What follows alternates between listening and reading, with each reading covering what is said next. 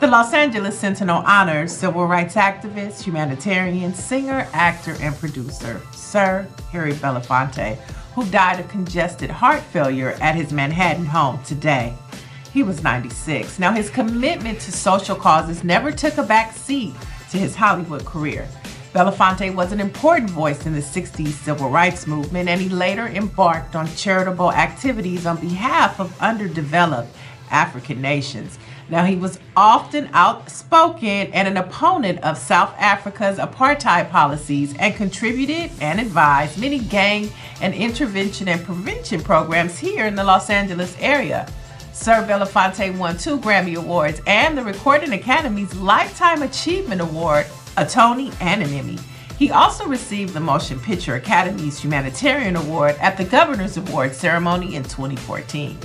Belafonte, an original culture shaper, will be forever remembered for his pursuit of justice for Black Americans and humanity at large, and his hit Banana Boat Deo.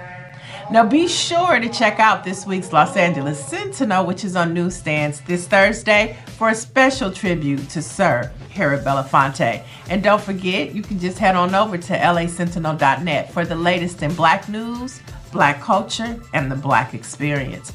I'm Neil Anderson, and you have just been debriefed.